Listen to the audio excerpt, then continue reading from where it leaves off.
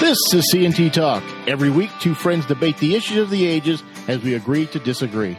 It's never politically correct, but it's always entertaining. Join us tonight so you can sound knowledgeable at work tomorrow.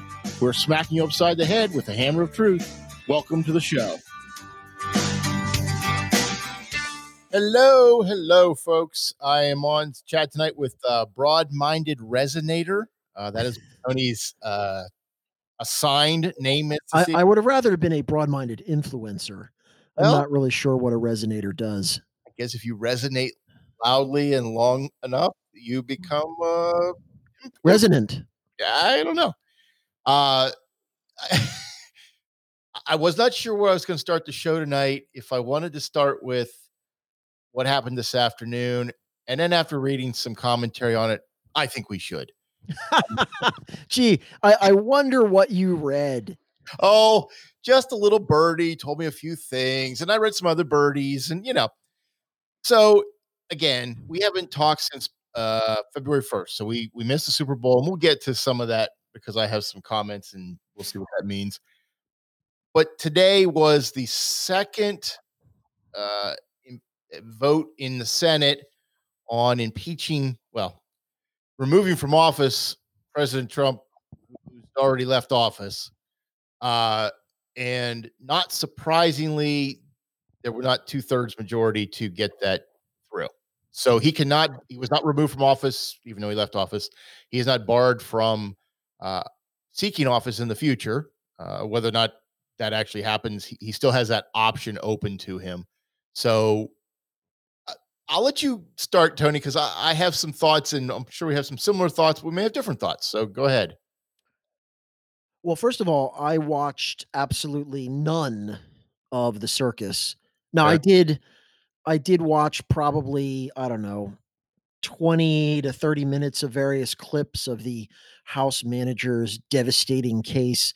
And then I did see segments of the video that Trump's team played as part of their closing arguments, which I actually thought there was a lot of criticism of them based on their opening statements, which I didn't watch. People said it was incoherent and not very good. But the video that they showed at the close was, I thought, pretty excellent in terms of just the absurdity that it pointed out in the House manager's case. So Let look, me say I got a shortened version of that. I don't have the whole thing, and I have some of it's from the Trump war room. Let me play that for folks at home so that if they didn't hear some of this, they can hear some of this. I am your president of law and order and an ally of all peaceful protesters. The vast majority of the protest has been peaceful. Republicans stand for law and order, and we stand for justice. I just don't even know why there aren't uprisings all over the country, and maybe there will be. My administration will always stand against violence, mayhem, and disorder. There needs to be unrest in the streets for as long as there's unrest in our lives. I stand with the heroes of law enforcement. And you push back on them, and you tell them they're not welcome anymore, anywhere. We will never defund our police. Together, we will ensure that America is a nation of law and order. We were in high school. I'd take him behind the gym and beat the hell out of him. I think you need to go back and punch him in the face. Feel like punching him. We just want law and order. Everybody wants that. I want to tell you, Gorsuch. I want to tell you, Kavanaugh. You have released the whirlwind, and you will pay the price. We want law and order. We have to have law and order. Show me where it says that protests are supposed to be polite and peaceful. We believe in safe streets, secure communities, and we believe in law and order. But the way I see it now is that we pick ourselves up and we fight back. That's what I think it's all about. We stand up and we fight back. We do not back down. We do not compromise, not today, not tomorrow, not ever. You can either lie down, you can whimper, you can pull up in a ball, you can decide to move to Canada, or you can stand your ground and fight back. And that's what it's about. We do fight back, but we are going to fight back. We are not turning this country over to what Donald Trump has sold. We are just not. Look, people are upset and they're right to be upset. Now, we can whimper, We can whine or we can fight back. Me, I'm here to fight back. That last one was Elizabeth Warren on Rachel Maddow, 2017, I believe that was from. So go ahead, Tony. Well, so you could go on for hours with that stuff. So look, I think the takeaways for me have always been, I'm not at all convinced that trying to remove someone who is no longer president and is a private citizen in a proceeding which the Chief Justice of the United States, as constitutionally mandated, if you're removing a president, would preside. I don't think it's actually constitutional to even have this exercise. Now, there's, in fairness, there's other viewpoints. They've pointed to some precedent that this has happened a long, long time ago with public office holders, but nevertheless, we knew this was going to happen because I think when Rand Paul forced the jurisdictional question, meaning can the Senate actually constitutionally take up these issues with Donald Trump no longer in office, there were, I believe, 45 Republicans, or I think pretty close to that. Yeah, 45 of them who said it's not constitutional. So the minute you have that vote, you know that the die is cast. There's never going to be a supermajority to convict. So the whole thing was completely pointless. But I will say, in terms of the substance, and this is what fascinates me, it actually isn't fascinating because we've seen this repeating over and over.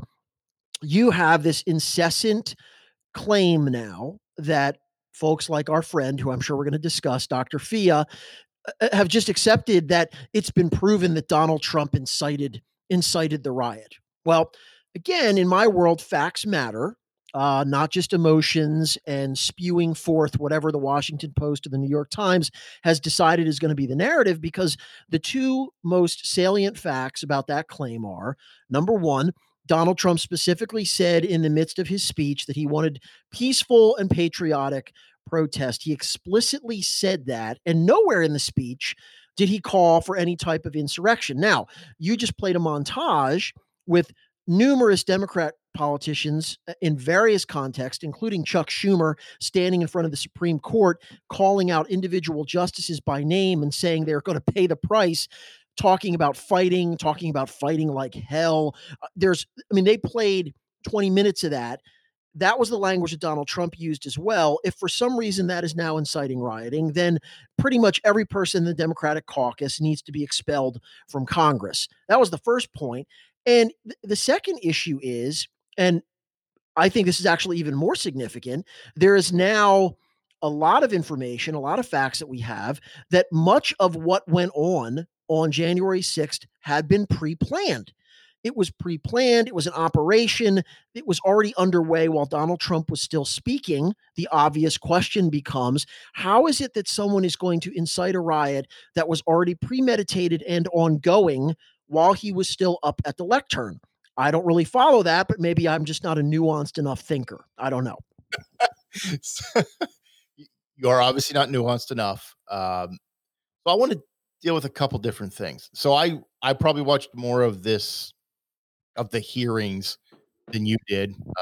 I did watch some clips, and I obviously played that clip there.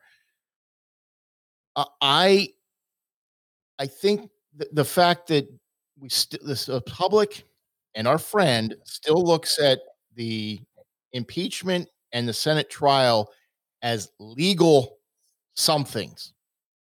They are political. We've talked about it over and over and over again.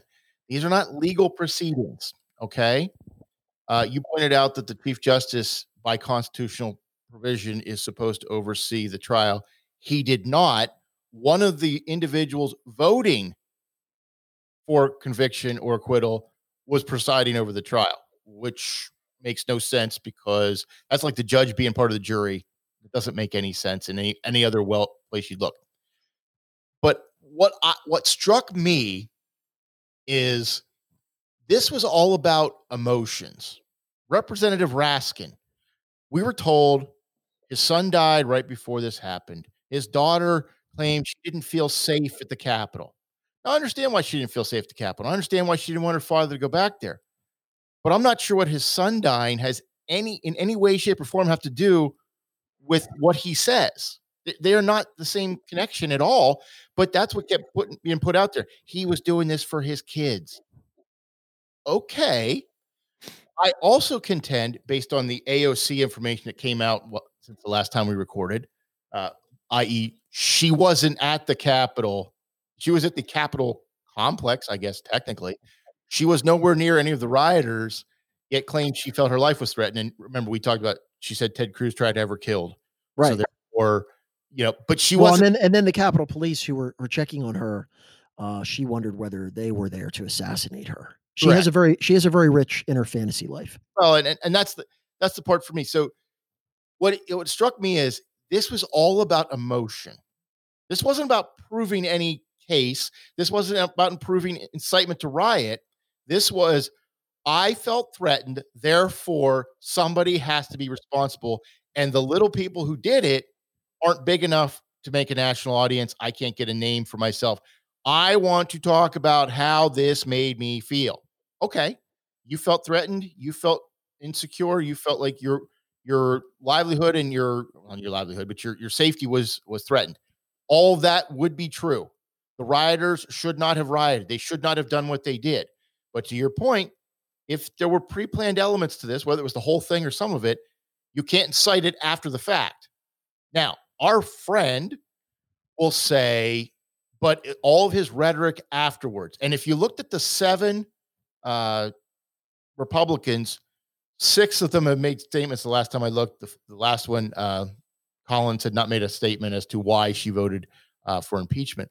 But they all had a similar theme, which was he meaning Donald Trump, did not accept the election results, and he put forth lie after lie about what had happened. One of them even cited the 60 cases that have been tossed out. Again, parroting, we've talked about this, parroting what really was nothing was ever adjudicated. So having them tossed out doesn't mean they were ever actually examined. It just means that due to procedural reasons, they were not adjudicated. All those reasons were put out as the reason why I voted for impeachment. My question becomes, and again, our friend Dr. Fia is still putting his list together. I'm sure he's adding to that list. This week he put out another list. For the record, I'm putting this list together. As if anybody's ever going to come back to John Fia and say, hey, do you have that list? Nobody else in the world has it, but do you have that list so that we can have it for the record? Well, it's a good look, though, isn't it? It's always a good look to make lists of your enemies. I vaguely remember there was a kind of a kerfuffle about that a while back with the whole, Red Scare and Senator McCarthy. And for some reason, I was under the impression that people like Dr. Fia thought that was bad. Making of lists, making of enemies lists, publishing them, insinuating that they're, I don't know what he actually thinks should be done. Well, he's just memorializing it. That's all. Maybe for the Truth and Reconciliation Commission. I don't know. But yeah, suddenly making lists of your political enemies is good. Yeah. It's on the side of truth and justice. So that's fantastic. Yeah. So I want to go through some of this because, as you said, the vote was a foregone conclusion based on what Senator Paul had gotten them to vote on before.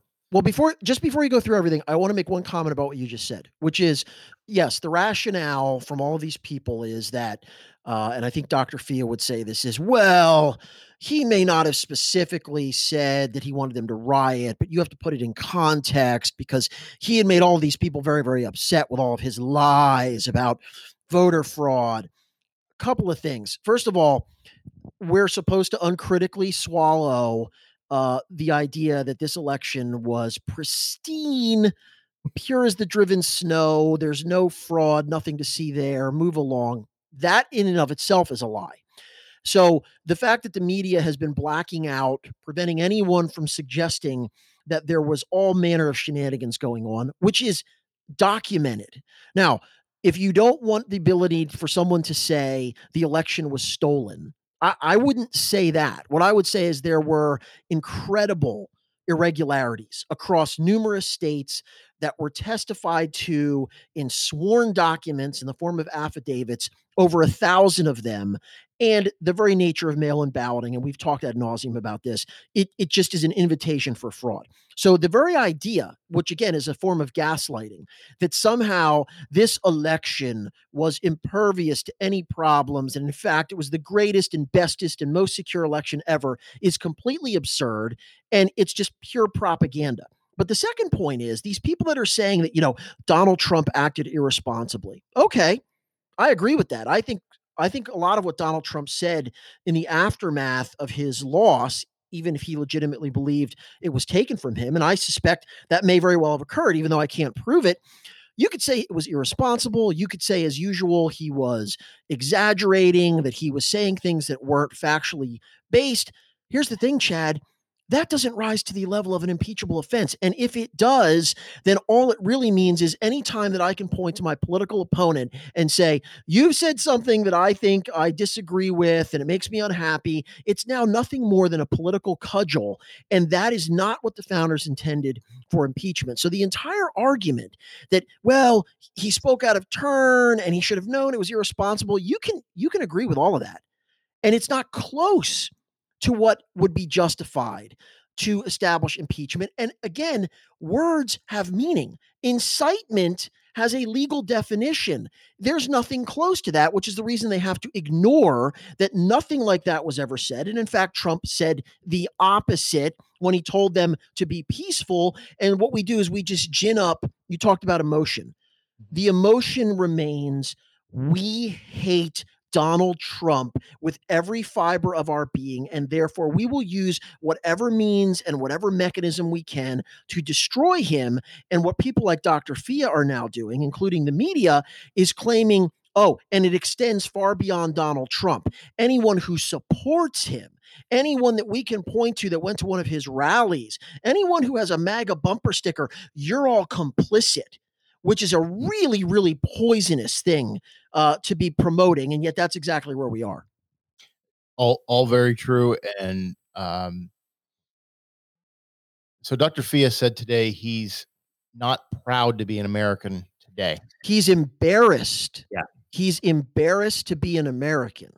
So I want to delve into that thought process for a second before I go further. So we've touched on this at different times when we talk, and when we talk about equality, at least from a leftist standpoint, equity. There is no equality anymore. It's equity, Chad. Correct. Equity of outcomes. Now, if you don't understand what that means, it means if two people do the same thing, the same job, they should each get paid the same. They should have the same career path. They should have the same trajectory. They should retire equally with the same benefits. That's not real. That's not real anywhere. You can take two people, you can take two identical twins, go into the same field. They will not have the same career because we are individuals. But what you're hearing is we want to make it equality for everyone so that no matter what you do, who you are, and i.e., if you're considered a minority or an oppressed group, therefore we should build you up and give you a helping hand so that you don't have to have the same outcome that you would normally have based on your perceived insignificance. Well, but I think it's actually more insidious than that. That's sort of the one side of it. But what they're really saying is the more pernicious part of this is any outcome where there is a disparity, meaning someone has made more money, someone has gotten a promotion, someone has been accepted to Harvard and someone hasn't. Anywhere where there is a disparity, and of course we understand the human condition. Guess what? Some people are born into wealth, some into poverty. Some people have more physical attributes than others. Some people are smarter than others. Some people are harder working, and on and on and on. But what the left now says is, what the Biden administration now says is, any result where there is a difference, and of course what we're going to determine the difference is we're going to look at what race people are. So we're going to segregate people by their tribes.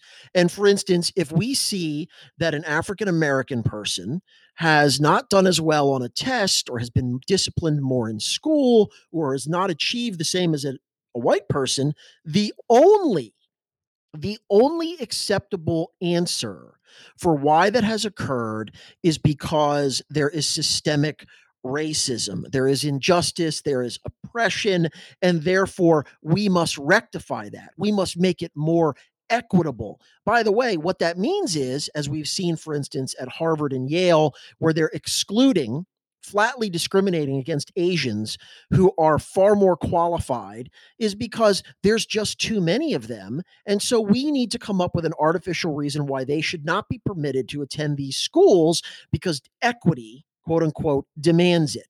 It is a Marxist idea. It's the idea that we don't focus on individual merit or equality of opportunity and try to ensure as best as we can a level playing field. We use the power of the state to engineer certain outcomes. And if that means that we have to be unjust to people who are in the bad groups, read white people, then that is okay, because ultimately that injustice leads to equity. It's a disastrous and wicked idea. And it always will be. So going back to Dr. Fia's statement, he's embarrassed to be an American. The question becomes for him, and if he was listening, I would ask him this: would you have been embarrassed to be an American had the Senate voted to remove Donald Trump from office? Had 67 senators voted to remove Trump? Are you kidding? He'd be the proudest. He'd be a proud papa. So the question then is, you're upset with the outcome because it didn't go the way you wanted it to go. You're only happy and only proud if you have the outcome you desire. So I'm not proud to be an American. I'm embarrassed to be an American because I didn't get what I wanted, what I thought should happen. See, that's not how the system worked. Whether you like the system or not, and whether you think he should have been on trial in the first place is a separate discussion. But the process worked the way it was supposed to work. You have the impeachment in the House, where people tend to be a little more inflammatory. That's the designation. And the senior body, the Senate, judges whether or not that is truly the case. This is exactly what happened. The process worked as it was supposed to, and the outcome was not the outcome you wanted, because it should be very, very difficult to remove somebody through an impeachment process. It should not be easy. It should not be a 51-49 vote, because that makes it too easy to, again, hold your political cudgel and beat somebody over with it because you don't like something they said. And because the Constitution is a little vague in high crimes and misdemeanors and doesn't really spell everything out, therefore it can be whatever I want it to be. So understand, when you're seeing certain people say, well, it was, I'm embarrassed. I can't believe this happened. Let's make the list of the people who didn't vote for the way I thought they should vote. You can keep your list. That's fine. But the process worked. You should be proud as an American that the process worked. Regardless of the outcome, it may not have been what you wanted. Same thing with the election. I'm not happy about what happened in the 2020 November election, but it happened. Now, to your point earlier, I don't know statistically if it would have mattered if there wasn't some sort of thumb on the scale. Maybe it would have, maybe it wouldn't have. But again, to say that nothing untoward happened is an outright lie, and it makes anybody question whether they should believe anything else you have to say. If your own eyes show you something doesn't look above board, then you start to question, why should I listen to anything else you're spewing, since that's obviously not the case. Now, why would you put your finger on the scale if you thought you were going to win? The reason is you don't think you were going to win. You think there's a shot that Biden wasn't going to win, so you try to tip the scale. And Chad, there was an entire piece apparently, I think in Time Magazine, that was supposed to, I've been reading sort of summaries of it. I don't read Time Magazine. But the article was crafted in a way that was supposed to be laudatory of all of the efforts behind the scenes, the synergies between big tech and the Democratic Party to get Joe Biden across the finish line. And again, they were, of course, lauding all of this. But what this article documented is exactly what you've just been talking about, which is this unprecedented and, in my view, completely unethical attempts to, for instance, bury news stories that were bad for Joe Biden. That was part of the agreement, right? This sort of cooperative network. We're going to keep the bad news to a minimum. We're going to use lawfare to make sure that we lessen ballot integrity as much as we can at every place where there's voting, which means, of course, not just same-day voting, and you don't need IDs and you don't need signature checks. We're going to expand the possibilities for fraud as much as we can. All of this admitted as a concerted effort, which they are now proudly saying, this is how we won. Well, this is exactly the point. Anyone who looks at that from the other perspective and says, gee, that's incredibly troubling that we had all of these groups of individuals who were attempting to get Joe Biden into the Oval Office by any means necessary. That's not how elections should operate in this country. Now, Dr. Fia and the rest of his progressive pals can cheer that they have removed the bad orange man from his throne of skulls. That's great. But the idea, and this is what's going on now, where he actually believes that America is an embarrassment because it didn't, as you said, produce the outcome that he wanted. Facts be damned, procedure be damned. It's just about, I didn't get what I want, so I'm going to fling my sippy cup. And anyone, by the way, who disagrees with me, there's no such thing as a good faith disagreement with him anymore. It's you're either a mindless Trump zombie or you are malignant, meaning you are cynical and you are lying if you had the temerity to disagree with the outcome or actually agree with the outcome of this impeachment acquittal. And it's an incredibly arrogant position, particularly for a guy that never stops talking about the fact that we need to have pluralism and we need to have mutual respect. And I agree with all that, but he is incapable of displaying that when it comes to Donald Trump. He just can't do it. Well, and I think he's not alone there. One of the titles of his post this today, I think, was Jamie Raskin, a humanist, seems to be doing the Lord's work. This is again the same. Right. And why is he doing the Lord's work? Because he's opposing Trump. It's a unified field theory. You can guarantee that you're doing the Lord's work if you're doing what Dr. Fia wants, which is make sure you oppose Trump and all who support him. That's the litmus test. That's all you need. And I think that's where it comes down to me. So let me pull this up. Senator Richard Burr. So I want to talk about two senators, Mitch McConnell and Richard Burr.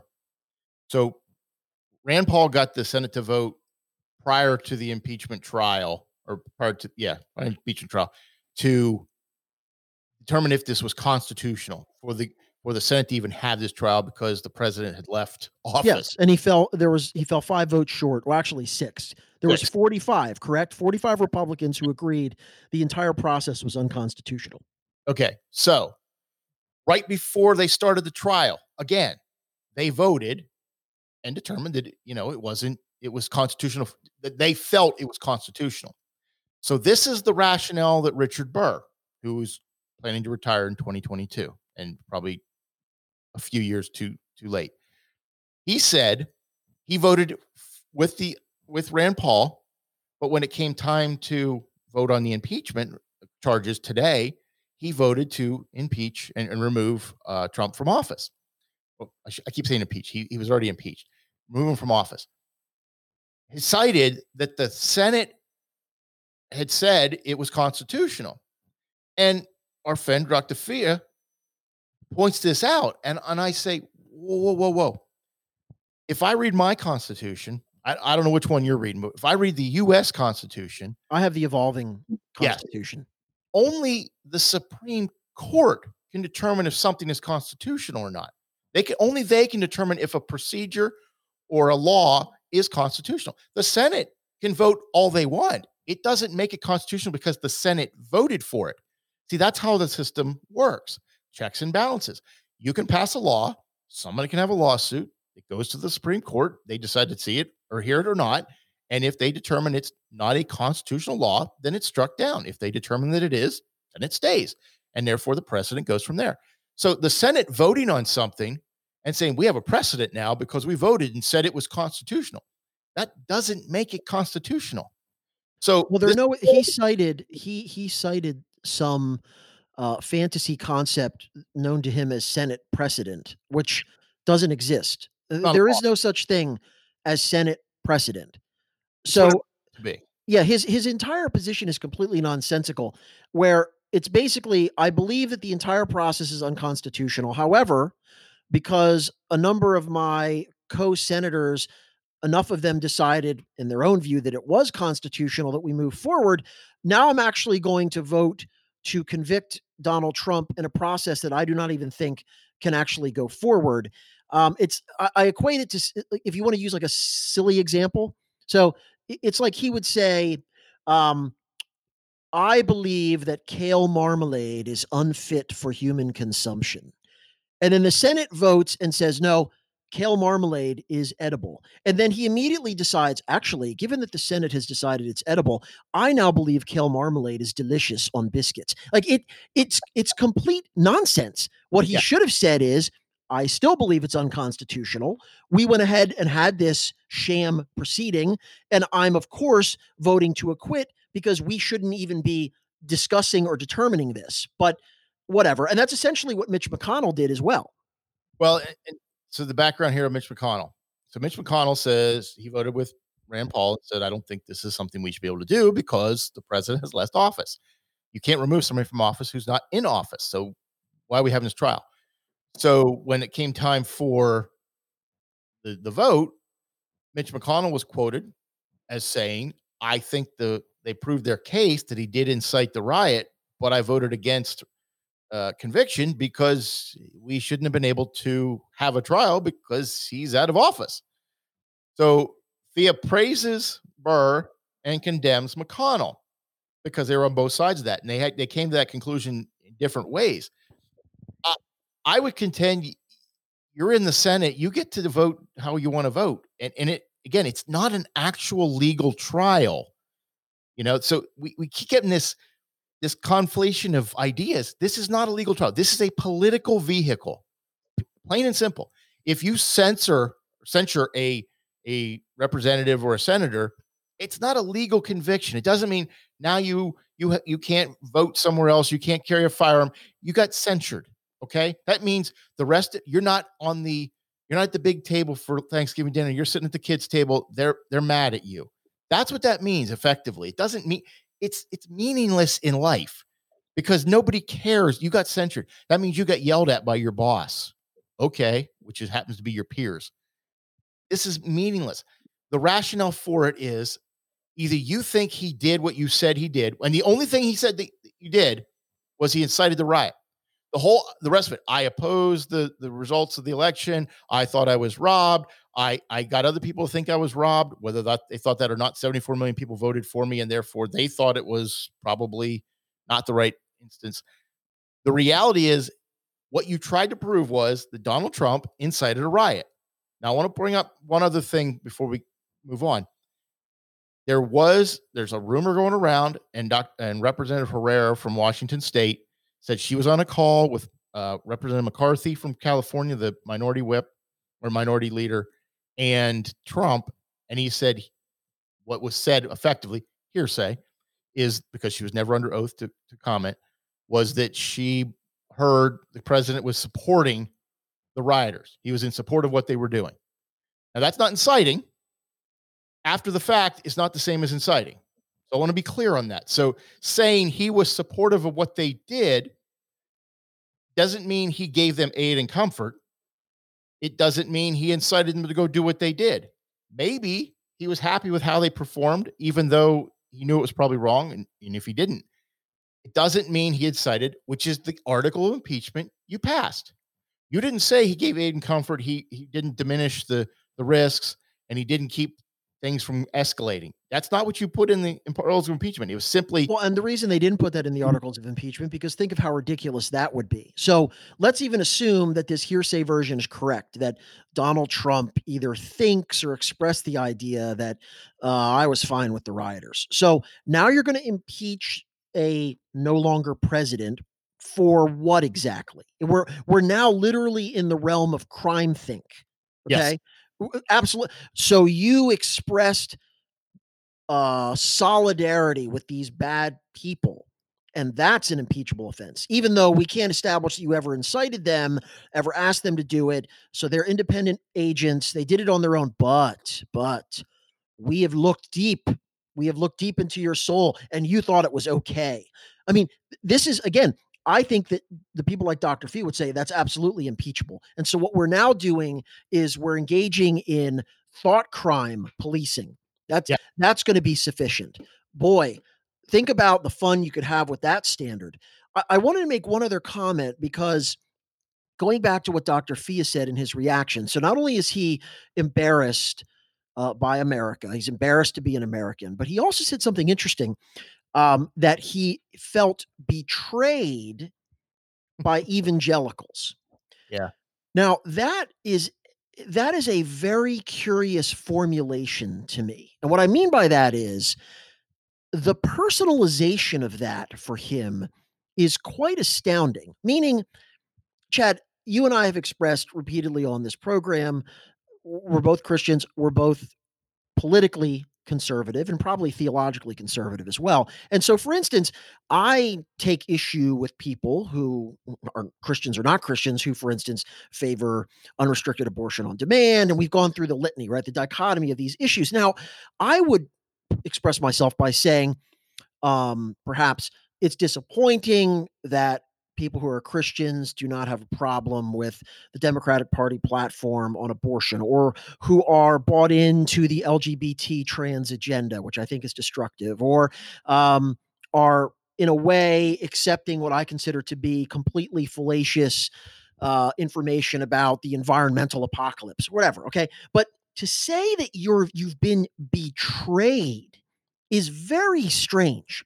In other words, people that would betray me are people that would be in my family or friends who are somehow, they are harming me. They have broken trust with me. It's almost as if he's elevated himself to this position whereby anyone who doesn't agree with him just isn't wrong, but they have harmed, they've wounded him in a way that constitutes a betrayal. Here's my question. Do you think that he would accept that kind of rhetoric from anybody who would claim, for instance, that Dr. Fia has betrayed me because of his position on Hillary Clinton, because of his vote for Joe Biden? He's not just wrong, he's betraying other people. I think that speaks to kind of where his mindset is, that he has elevated these political disputes to something beyond. Well, first of all, he doesn't even permit good faith disagreement. If you note, I pointed this out before, every person who was a Republican who voted to convict, what is said about them? They're principled, right? They're courageous. They have prayerfully weighed their weighty responsibilities. What is said about the people on the other side? Are they given the same respect for reviewing the facts, for thoughtfully considering, for coming to a different but reasoned conclusion? Oh, no. They are either fools, knaves, or Trump bootlickers. They could not have possibly evaluated the evidence differently or the constitutional issues differently. They are simply to be disdained. That is his entire approach. And then as it comes to with other Christians, they're betraying him. It's a really, really strange attitude. But you missed one comment he made today, which was, I feel like I did in 2016 when Trump won. Now think about that for a second. Your guy won. Yeah. Isn't that funny? The Senate. Trump is not in office, and he was not convicted in the Senate for the second time for trumped up charges, not to use the term Trump. But you feel similar to as you did in 2016 when he won the election. What is wrong with you? You won. We must have punishment. See, that's what it is. And the punishment must extend beyond Donald Trump. It must extend to all the people who have supported him. He wrote a post the other day where he cited, I think, an Atlantic piece that was speculating, why are we not focusing on the 12 other people who spoke at the insurrection event? No claim to even be evaluating what they said. No assertion that, any of them incited rioting. It's just, you were part of that event, and therefore you are tainted. And you might as well just extend it to friends and family too. What about the people that support those people? What about the people that go to church and actually think that Trump is okay, even if they didn't vote for him? I mean, this is crazy. Yeah. This sort of list making, again, we're now policing, and we are now demonizing and attempting to ostracize anyone based only on their political beliefs or their political choices, and that is sufficient to cast them into outer darkness and to claim that anything that is bad, any actions by third parties who apparently are not moral agents on their own, that is somehow their responsibility.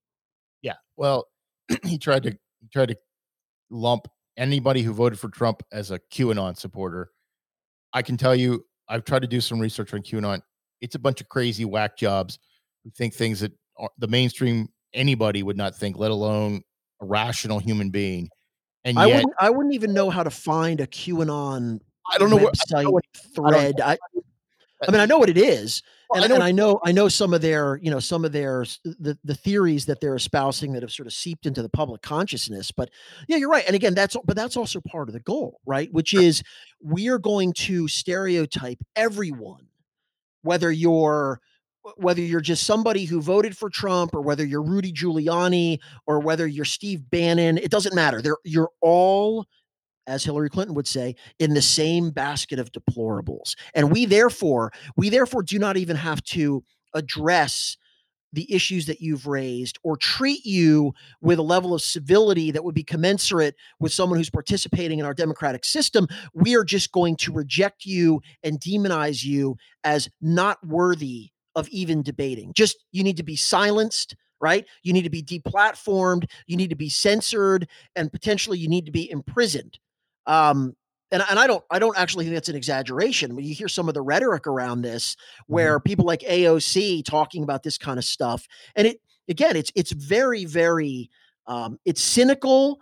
And for somebody who purports to be a Christian, who wants to tell other Christians how their witness is suffering, how they're not really true evangelicals, someone really needs to take a long, hard look at the kind of rhetoric that they're using. Completely agree. So I read an article this week based on everything that's going on, and they never talk about anybody leaving the Democratic Party, but they were talking about the GOP bleeding membership. Okay, bleeding. That's always happening, right? That's the noose is tightening, the party is fracturing.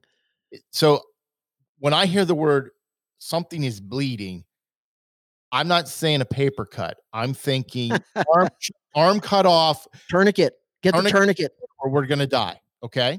What was it, like 100,000 people nationally? Well, I'm just going to use Pennsylvania because that's where we're at. And I have actual numbers for that. So as of February 6, 2021, the state of Pennsylvania had 3,458,241 registered Republicans in the state. Okay. In the previous month, this article, and I can't verify this because I don't have the data from before this, said 12,000 people left the Republican Party. Get the crash cart. So let me put this in perspective. That's 0.00346%.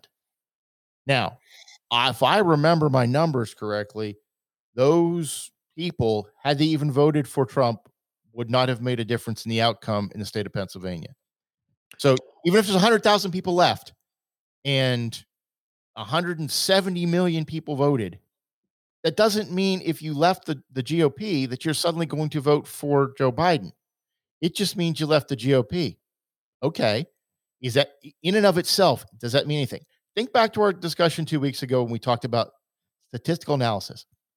You're putting cause based on a single fact without any context, and Dr. Field loves context, any context around that number.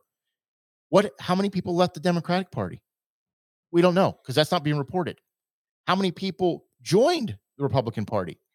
We don't know because that wasn't part of the article. Well, they also count on, in all of these kind of articles, they count on this general innumeracy, right? Where they just don't expect people to actually understand large numbers or to, as you've done, take a look and say, that seems like a nanoparticle. That doesn't really seem like the lead story should be bleeding, hemorrhaging, flatlining.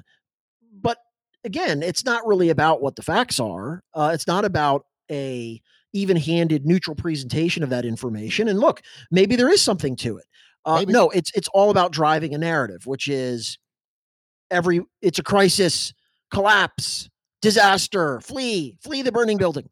Well, it's the typical thing, and we used to talk about this all the time, was it was the bandwagon effect. If I can show you that what you're doing is contrary to what the majority of the people you know and the friends and family you know, maybe I'll get you to do the same thing, positive or negative. I tell you that this is the greatest toothpaste that's ever been created and everybody uses it. You should use it. Your doctor uses it. Your dentist uses it. Your family uses it. Are you going to try it? Maybe. So if I tell you the GOP, it's a bunch of racist, homophobic, misogynist, man, I don't want to be a homophobic misogynist. So I think I'll leave the GOP if I'm already in there because I'm not really tied to one party or another. Maybe the other party is not great either, but I'll just leave this party. So therefore, we can put this article out. Hey, 12,000 people left in Pennsylvania. Okay. What does that mean in context? It's never explained because it's not supposed to be explained. No. You're supposed to think, if I don't do this, I'm an ism of some sort that's bad. I shouldn't be part of the bad. Now, well, but Chad, I mean, this is a time immemorial deal. Do you remember? Go back to when Barack Obama won the election in 2008, correct? That was when he was first elected. And there were, I mean, I'm talking dozens of news stories with the premise that this is the end of the Republican Party. Right. Mm-hmm. The progressive left is ascendant, right? Remember the demographics of destiny had finally arrived. All of the old white men shouting at clouds, they were done. And so what happens 2 years later in the 2010 midterms? The Democratic Party gets demolished, right? Historic collapse, flipping the House, whatever. And so, but you see these anytime that there is a Republican victory at the presidential level, it's never accepted as legitimate. It's always because of, whatever, the Diebold voting machines, George Bush cheated, the Russians, whatever. And of course, this is transitory. They have no mandate. In fact, they should still do what the Democrats want them to do. Just to reach out, even though we've been trying to, we've been throwing napalm at them for the last 4 years. But then the minute that a Democrat is once again enshrined in their rightful place of power, then we hear about it's over. This is finally the time when we have crushed the wicked Republicans and conservatives. And so this is just, they roll this out every election cycle when they win. And of course, every Democratic president, no matter how slim the margin, they have a mandate. They have a mandate from the people to go hard left and introduce every single crazy policy that the polls suggest the public doesn't actually want, but it doesn't matter. So this is just a repeat of what they do every time they now have a Democrat in the Oval Office, and now they control Congress as well. Yeah, and we'll see what happens with that. I would be remiss if I didn't bring up how do we say this? He should be an actor because he loves self-aggrandizing and loves receiving awards for not actually doing anything, and that would be Governor Cuomo. The man has literally no shame whatsoever. He hides nursing home numbers, admits to hiding it to his Democratic colleagues, not sharing the information because he didn't want Trump to make a political statement out of it. Right. We killed a whole bunch more people than we even admitted, but we can't be forthcoming because then that guy will actually tell people and use it to his political advantage. We can't have that. No, we can't tell you the truth. Truth right. might. Oh, and by the way, this isn't about telling the general public the truth, although that's part of it.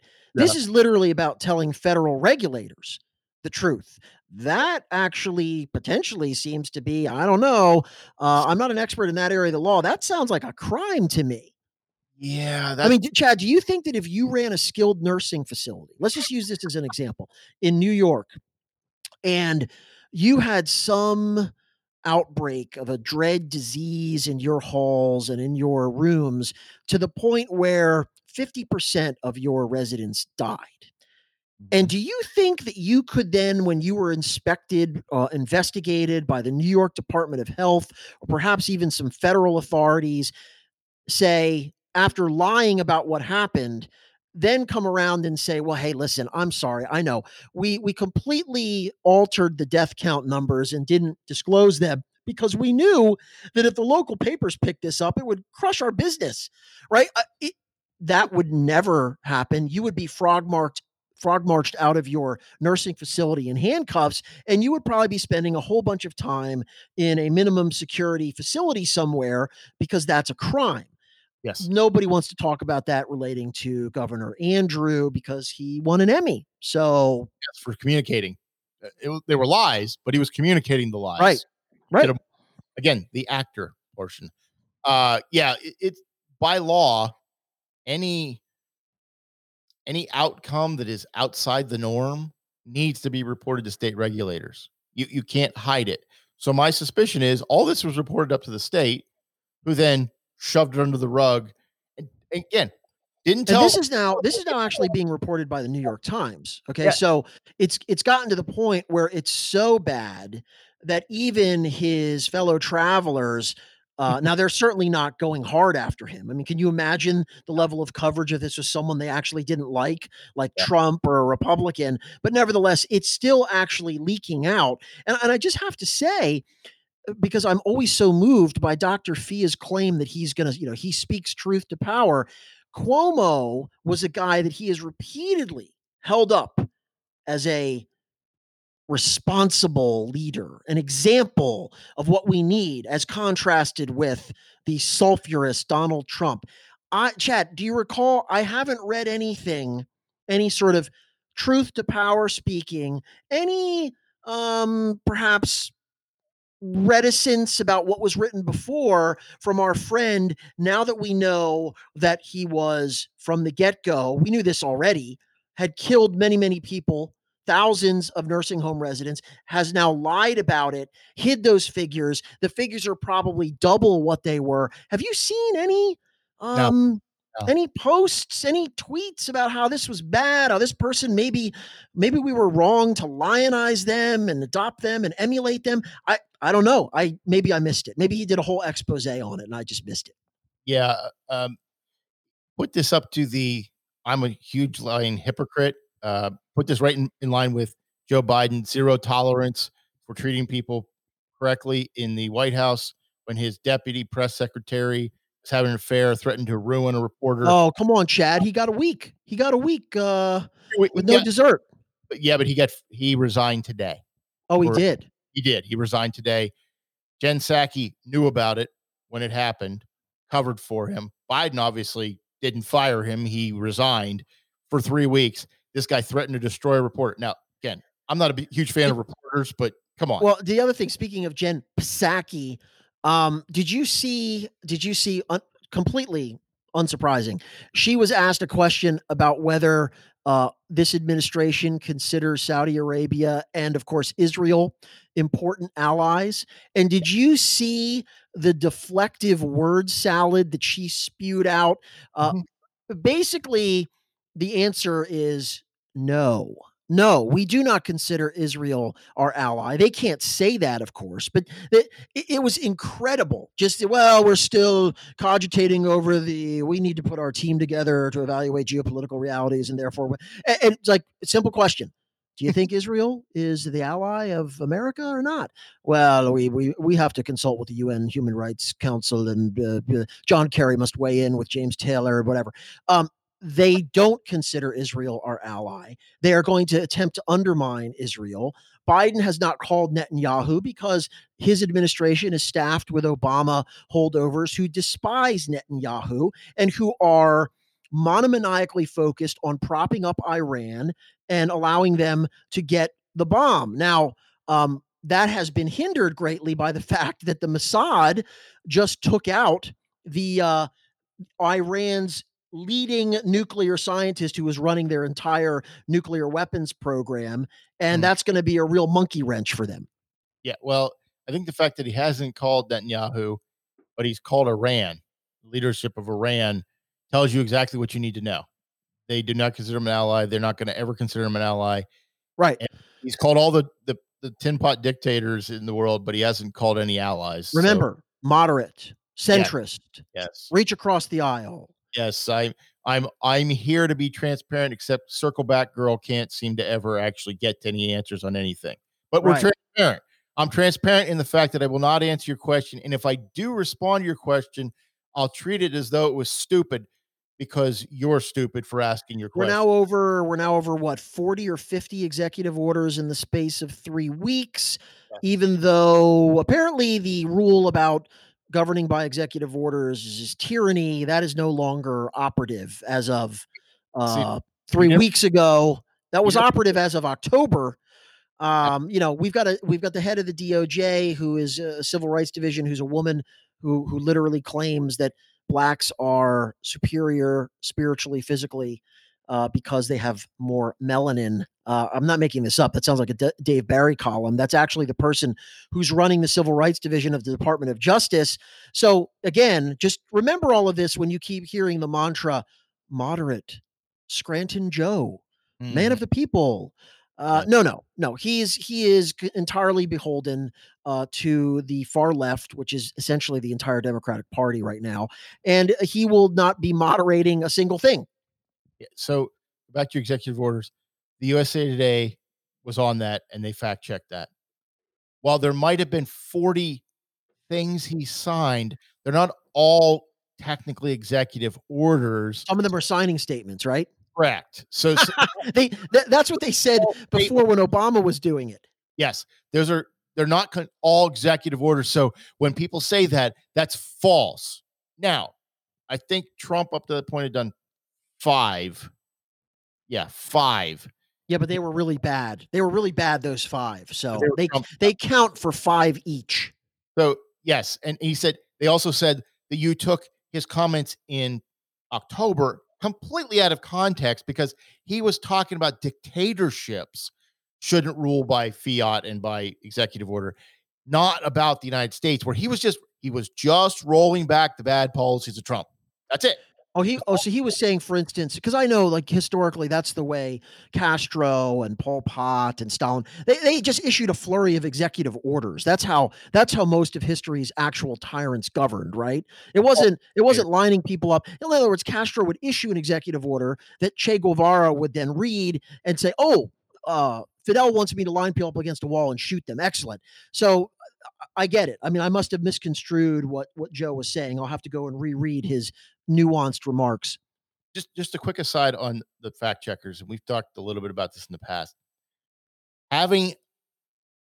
If you're Facebook or Twitter or any number of agencies that says we went to a third-party fact checker, much like Tony's wife, if I say it and Tony agrees with me, he fact-checked what I said because he agreed with me. That's all these fact checkers are. Snopes, USA Today, you pick it. They're fact checking because they already agree with what the person asking them to fact check has already asked. So having a third party fact check it doesn't make it factual. It just means another person who agreed with me. That's it. Yeah, and they're not even the whole industry is a farce. In fact, this is actually kind of funny. When I would occasionally post on Dr. Fia's blog before he shut down the comments, and I made a throwaway comment because he had posted something about very laudatory about these fact checkers, and then I sardonically replied that these people are essentially their partisans who are now trying to cloak their partisanship with the veneer of I am an objective scientific individual. No, they're not, and most of what they're claiming to fact check, if you read these, it's hilarious because there's a uniformity where they will say things like, while this is a technically true statement that the Democrats said, when you consider the context, and then they'll provide all sorts of ideological talking points to allow them to contort themselves into saying, we render this as a false statement.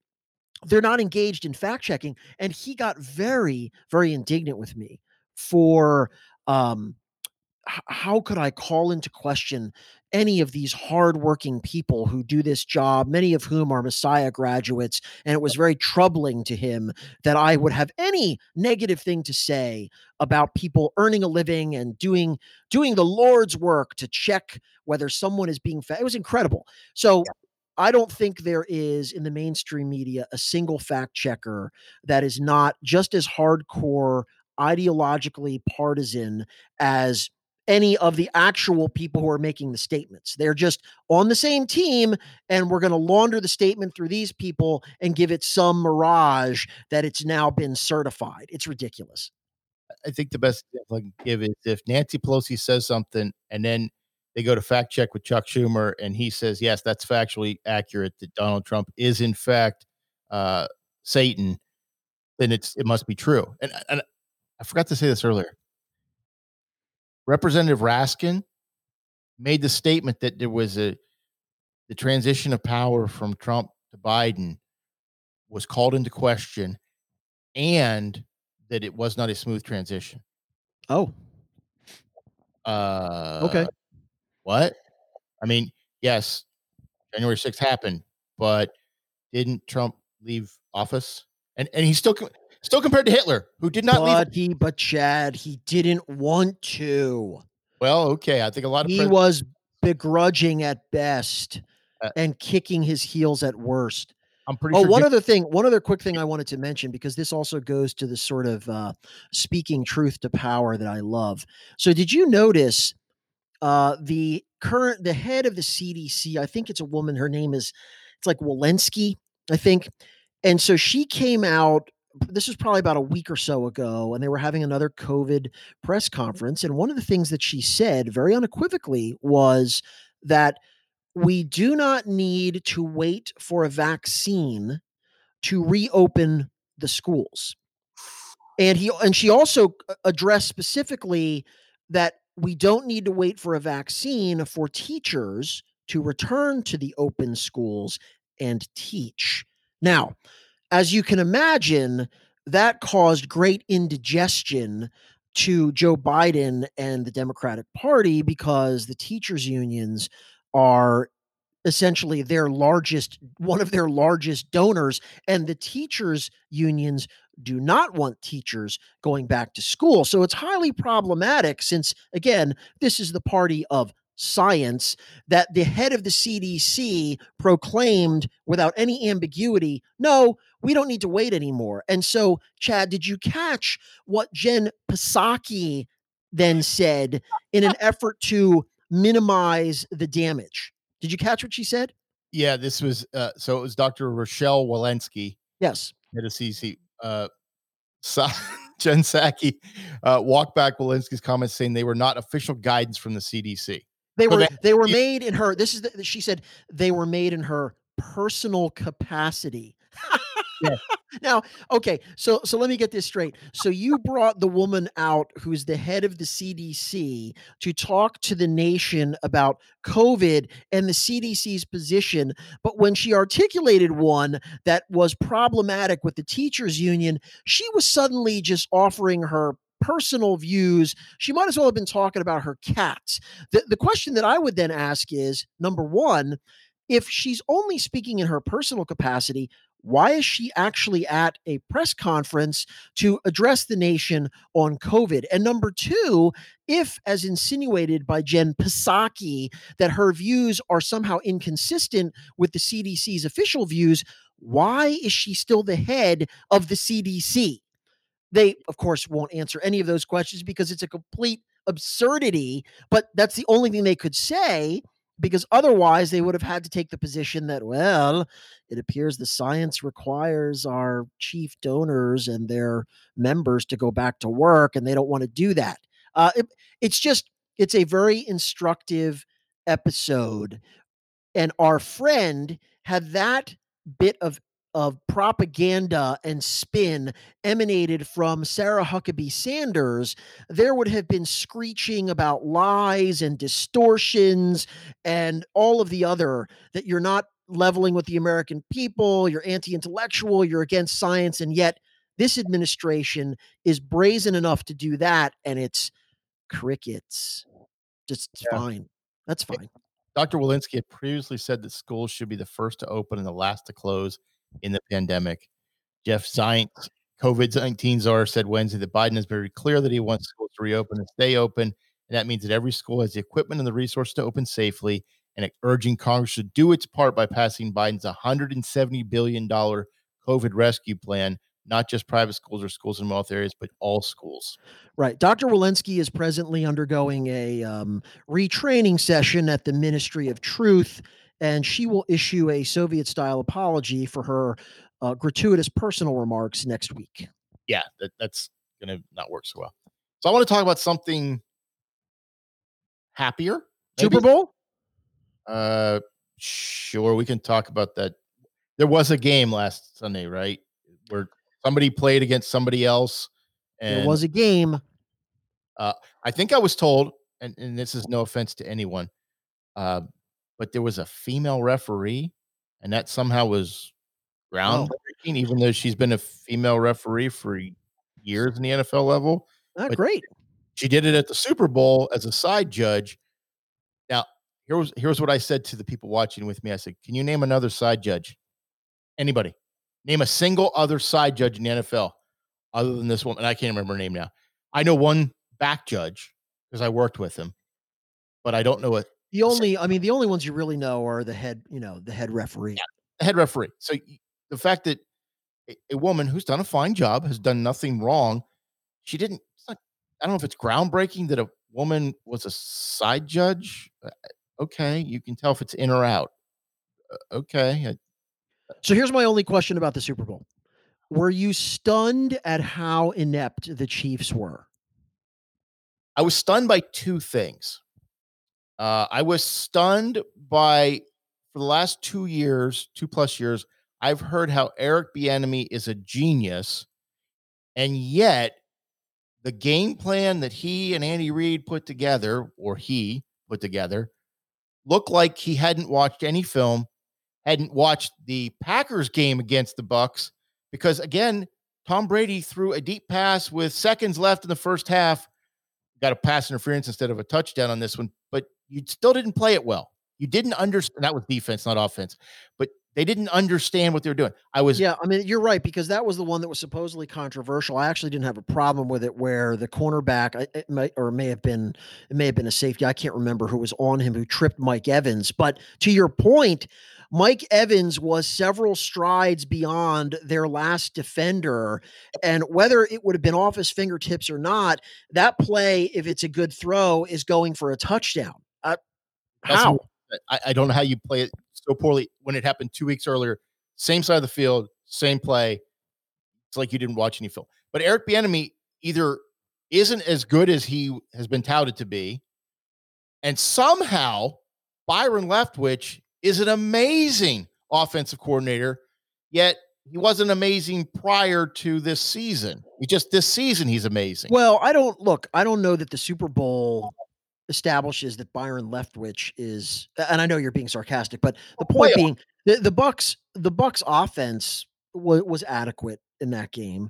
The entire story of the game was a team led by Patrick Mahomes with the unstoppable weapons of Travis Kelce and Tyreek Hill and all the other track team members, with Andy Reid, who is, I think, legitimately respected as, one of the very, very best offensive minds in the league. A team that, when Mahomes had been under center, had won 25 of its last 26 games, that routinely scores 40 points without breaking a sweat. And in fact, in the previous season's playoffs, had come back from a 24-0 deficit against the Texans. Like, they were basically inevitable, right? No matter how far ahead you got of them, in front of them, they were going to have an explosion at some point in the game, and it's just a done deal because you can't stop all those weapons.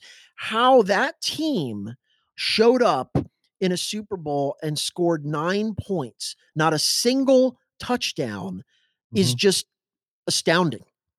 They didn't even get close to the end zone until 1:41 left in the game, and then Mahomes threw an interception. I do not understand how they couldn't run. The offensive line apparently couldn't block. Well, now that is okay. So that is one of the stories, which is we'd be remiss if we don't talk about that. Their offensive line was essentially in tatters, meaning I believe that they had 2 guys completely out who were normally starters, but because they shuffled the line to sort of reposition other guys, the only offensive lineman who was playing their correct position was their center. They had 4 other guys, 2 of whom were not even regular starters, all in different positions. And it was clear that they just couldn't block the Bucs defensive line, which is a very, very good defensive line. no disagreement. I think they're a very good defensive line, but they didn't even slow him down. Mahomes was running for his life on almost every play. It didn't seem like they even knocked him off a stride where he could get anything. Well, Chad, here's my question going to Bieniemy and even to Andy Reid. One of the things that Andy Reid is known for and is known as sort of one of the most creative users of he has many different schemes for this is screens. Mm-hmm. Now, my question is, where was the Chiefs screen game during the entire Super Bowl? Because they go in at halftime, and I think what's the score at halftime? It's 21-6. 21-6. So they're down 21-6. They've got, like you said, they have no run game, and the defensive line is overrunning their offensive line. It's just a jailbreak. Mahomes is running out of the pocket, scrambling on every play. And I'm thinking, well, again, as a guy who is not exactly, I'm not Bill Walsh, I'm not a NFL head coach, but I've watched a decent amount of football, and I know that one of the things that you use to blunt a very serious pass rush is you get the ball out to a back. Mm-hmm. And that way, all of a sudden, these guys that have their ears pinned back realize as they're now giving up 15 and 20 chunk yardage plays because the pocket's collapsed. But guess what? The ball's not in the pocket. We just put it out to Hilaire or even to Hardman, and they're killing us. Did you see any of that? I only saw a little bit at the beginning of the third quarter when they ran a few plays, and it made the defense have to play the run a little bit. When the screen would do the same thing. No, I didn't see that for most. Andy Reid has screened people to death. Yeah. I mean, I remember even in last year's playoffs and he has so many different ways he disguises his screens. And I'm thinking, doesn't that seem to be the one thing that they should be doing? Because it's very clear. And this is actually a blueprint for how, if you remember, when the Giants, the first time with Eli, when they beat the then undefeated Patriots in that game, which is the helmet catch with David Tyree, right? Yep. The reason they won that game, that's the only thing anyone remembers, is the David Tyree catch at the end. But the reason they were able to win that game, and that was a Patriots team that had Randy Moss and Brady threw for over 50 touchdowns that year, is their four-man defensive line completely dominated the Patriots. Yep. And it was the same blueprint in this game, except with a difference. Instead of a statue like Tom Brady, you have a guy, Mahomes, who is known for being able to scramble and he can throw from different platforms. And so you're really not supposed to be able to do that to the Chiefs. But where were the adjustments? They covered Tyreek over the top so he couldn't burn them. They let Kelce catch the ball in the middle of the field and then tackled him. And I'm thinking, this isn't all that complicated. There has to be some adjustments, and it's like the Chiefs could never figure it out. I felt like the Chiefs receivers never got separation. It's almost like they ran a route, but they never separated themselves to but you know why? Because you're used to seeing, when you see, I've noticed this in Chiefs games, and you probably have as well. One of the reasons that the Chiefs receivers get separation is because usually it's after 4, 5, 6 seconds where Mahomes is extending the play, and all of a sudden guys who were covered for the first 2 or 3, you can't cover guys that long. And so Mahomes inevitably, now Tyreek Hill has burst open 40 yards downfield, or Kelce is shaken loose. The problem in the Super Bowl was Mahomes was running so much for his life that he didn't even have time or the wherewithal to find any of these guys. Yeah, Todd Bowles was lauded as this great genius, and he should get another head coaching job, even though he stunk it up in New York for the Jets. He should get another head coaching job. Well, I don't know about a head coaching job. Again, some guys are only meant to be coordinators, and Todd Bowles is obviously a very, very good defensive coordinator. No question. He will get a job as a defensive coordinator if Arians retires, but he's not. I don't think he's head coaching. I just don't think he's got the skill set. So I want to talk a little bit more about the other side of the ball for the Chiefs, and the fact that a lot of the players didn't seem, they got frustrated easily and early and made stupid penalties because they couldn't keep their ego in check. Especially the center for the Bucks, Jensen, I think his name was. He was goading you people. And here's what I don't think it was a particularly well ref game. No. I think the fact that Jensen got the defender from Kansas City to react and got a 15-yard penalty, but also Jensen pushed somebody in front of the ref and didn't get flagged. And Tom Brady runs up in front of Matthew's face and screaming at him after Matthew caught the interception that actually wasn't counted. And he doesn't get a penalty. So I don't. No, I think the Chiefs fans had a gripe, certainly in the first half, that they were calling. Now, again, I did not think that the pass interference on Evans was a bad call. People were saying it wasn't a catchable ball. I don't know how you could know that, because the guy has two more strides. Maybe he catches it, maybe he doesn't. If he gets tripped up there, you have to call that. But what did they call in the Chiefs? Something like 8 penalties in the first half for 90 yards. Yeah. A lot of them I thought were ticky-tack, given the way that the refs had previously, meaning like in the previous rounds of the playoffs, been calling some of those plays. And you certainly don't want to see in the Super Bowl a complete shift in the approach where you're kind of now becoming the story of the game.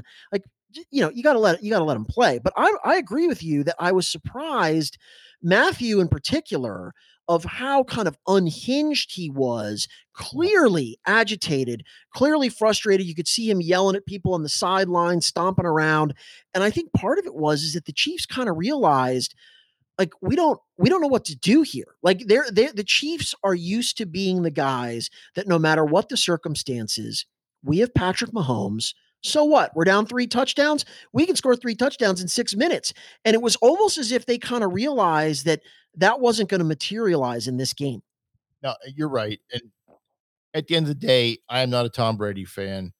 I realized it's not so much that I dislike the Patriots, which I do. I don't like Bill Belichick, and I don't like Tom Brady. So I don't want either one of them to win. I was not happy that Antonio Brown caught a touchdown on a bad route run. Apparently, he didn't run the right route and still got a touchdown. I don't want that guy celebrated because I think he's kind of a dirtbag. Not because he left the Steelers, just the way he's behaved in general. I think he's a dirtbag, and I don't think he should get a Super Bowl championship because of it. And yes, he'd like to come back to the Bucs and win another one. Great. I'm sure you would. I'm sure a lot of people would. That's beside the point, all that. I want to talk about what I'm happy about.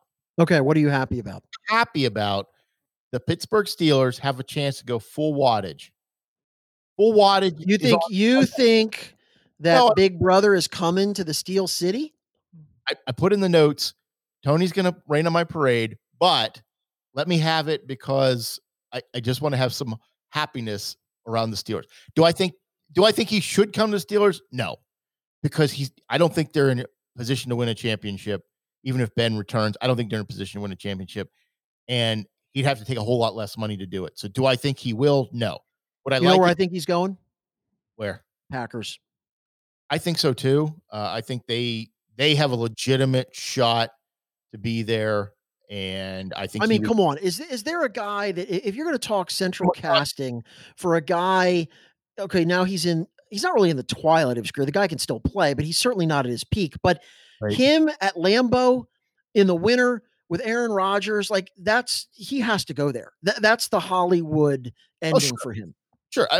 And I think he's got a couple years left, but I would agree with you. I think he's on the decline, and you're not building around him as a piece unless you've all got the other pieces there. And but he's still a guy that has enough juice.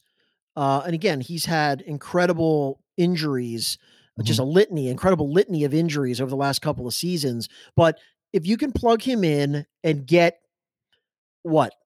11, 12 starts out of him, where he's got a motor enough to give you, a number of really, really good defensive series. Yeah, he's a guy that could be a difference maker for you, particularly in key games. Yeah. And so if you can bring him in, he's a really high character guy. I mean, I really like him. Yeah, why wouldn't you do that?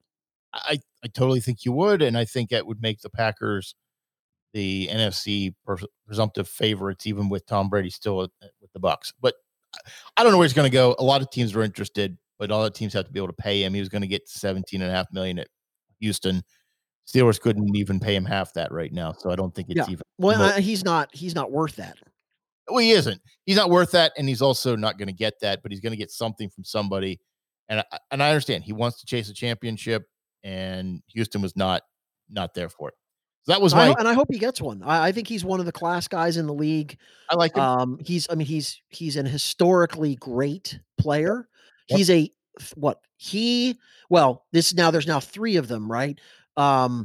He, Lawrence Taylor, and now Aaron Donald are the only 3 guys that have won Defensive Player of the Year 3 times. Yep. So that's a pretty elite list that he's on. It's a pretty significant place to be. So that was my little happy thing. I want to go. Well, it's not even really happy. You're just there's a chance. All I'm saying is there's a chance. That's right. Dumb and Dumber. You're saying there's a chance. All right. They got a 1 in 31 chance. It might be the 31st, but they've got one of those 31 teams is going to sign him somewhere. Hey, anything that keeps you happy. See, that's what matters. That's what matters. I want to talk about something I got in an email this week, and it made me think back to some other things. My wife did not want to talk about it, so I thought I'd talk about it with you. Oh, you're going to give me grief anyway, but I'm going to say it because I feel the need to do this. So I look at, whenever I get something or I read something, I look at it probably differently than the average person. I look at what's the angle. Look at what? I look at the angle. So the angle, meaning you're already questioning what's the scheme? Well, basically. Okay. So if I read a newspaper article, I'm going, okay, here's what they said. Here's what's probably happening in the back. Yeah. They didn't say that. So look, you can't believe anything you read in the newspapers anymore, so that's fine. So, I mean, when COVID hit, I got emails from places about how safe they were and how you should come and patronize our business because we really care about you. And, everybody got these emails because every company was trying to capitalize on how great we are. We're wiping down the shelves now, but we never wiped them before, but we're wiping them now. So I got an email from my electric supplier, and they wanted me to donate money to their charity called Operation Help. And they wanted me to donate money for their charity so they could help people. All sounds great, but I thought about it. Why do I have to donate money to help your charity? So all the money you're donating comes from not you, but you get the accolades, you get the glory, you get. Are they matching? No, they're not matching anything. They're just asking us as customers to donate. Well, you know what? This is Farm Aid. Right. This is exactly what I would always wonder. Remember when they were doing Farm Aid? Yes. And it was the same deal where you had all of these multimillionaire rockers who were showing up. They were donating their time to give this concert, but then there was never really any pledge officially by any of these fabulously wealthy entertainers. It was, please call in now. We have people manning the phones and let Granny give the $15 that she was going to spend on cat food or whatever. And it's like, is there any large sum of money that's coming from the performers? So no. It's kind of the same idea. It's like, well, wait a minute. You're the ones that have, again, I would have liked it better, or I would have understood it a little bit better if they said, listen, all the bands that are part of this are already committing, whatever, $1 million. Like, okay. And we want you to build onto that, and whatever we come total up, we'll match it or whatever. If it's just reaching out to your electric consumers and saying, hey, please give some money for this good cause. Yeah, that sounds a little ridiculous.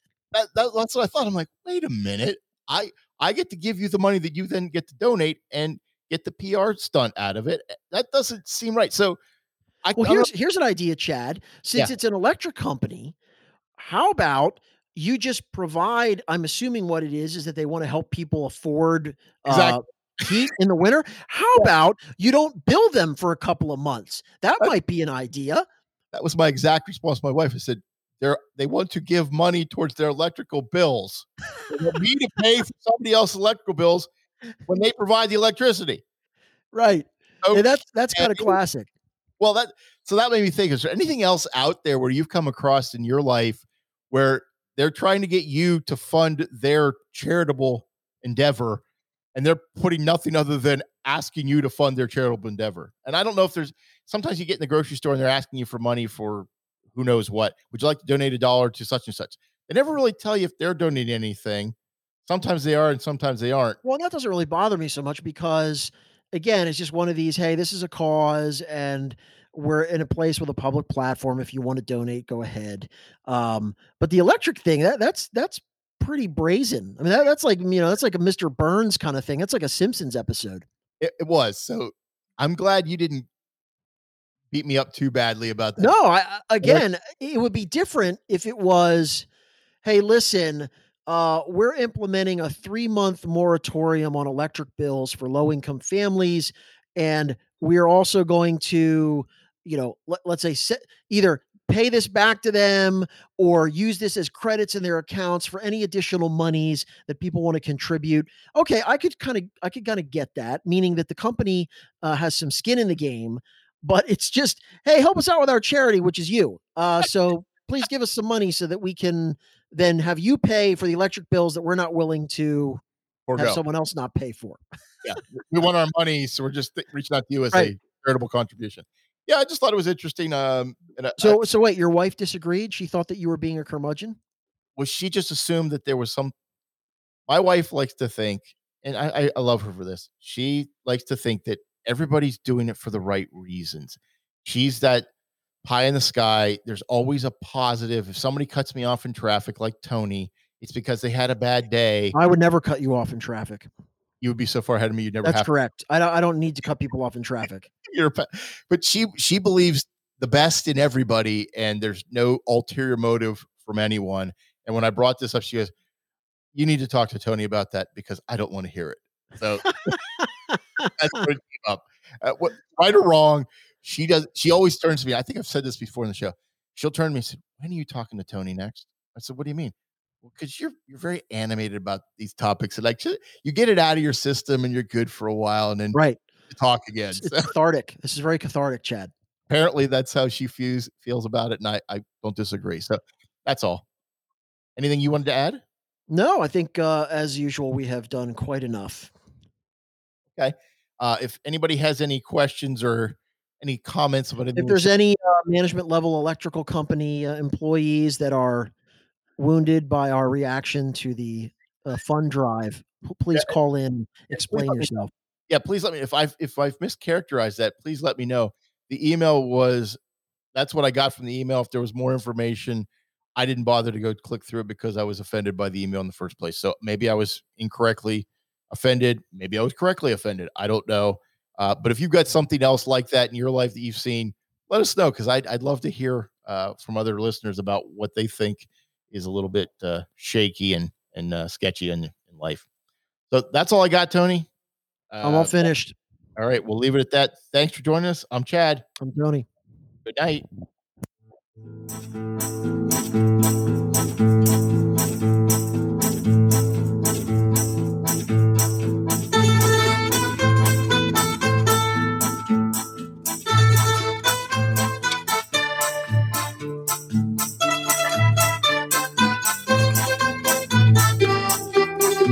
Thanks for listening. This has been a Hannah Tree production.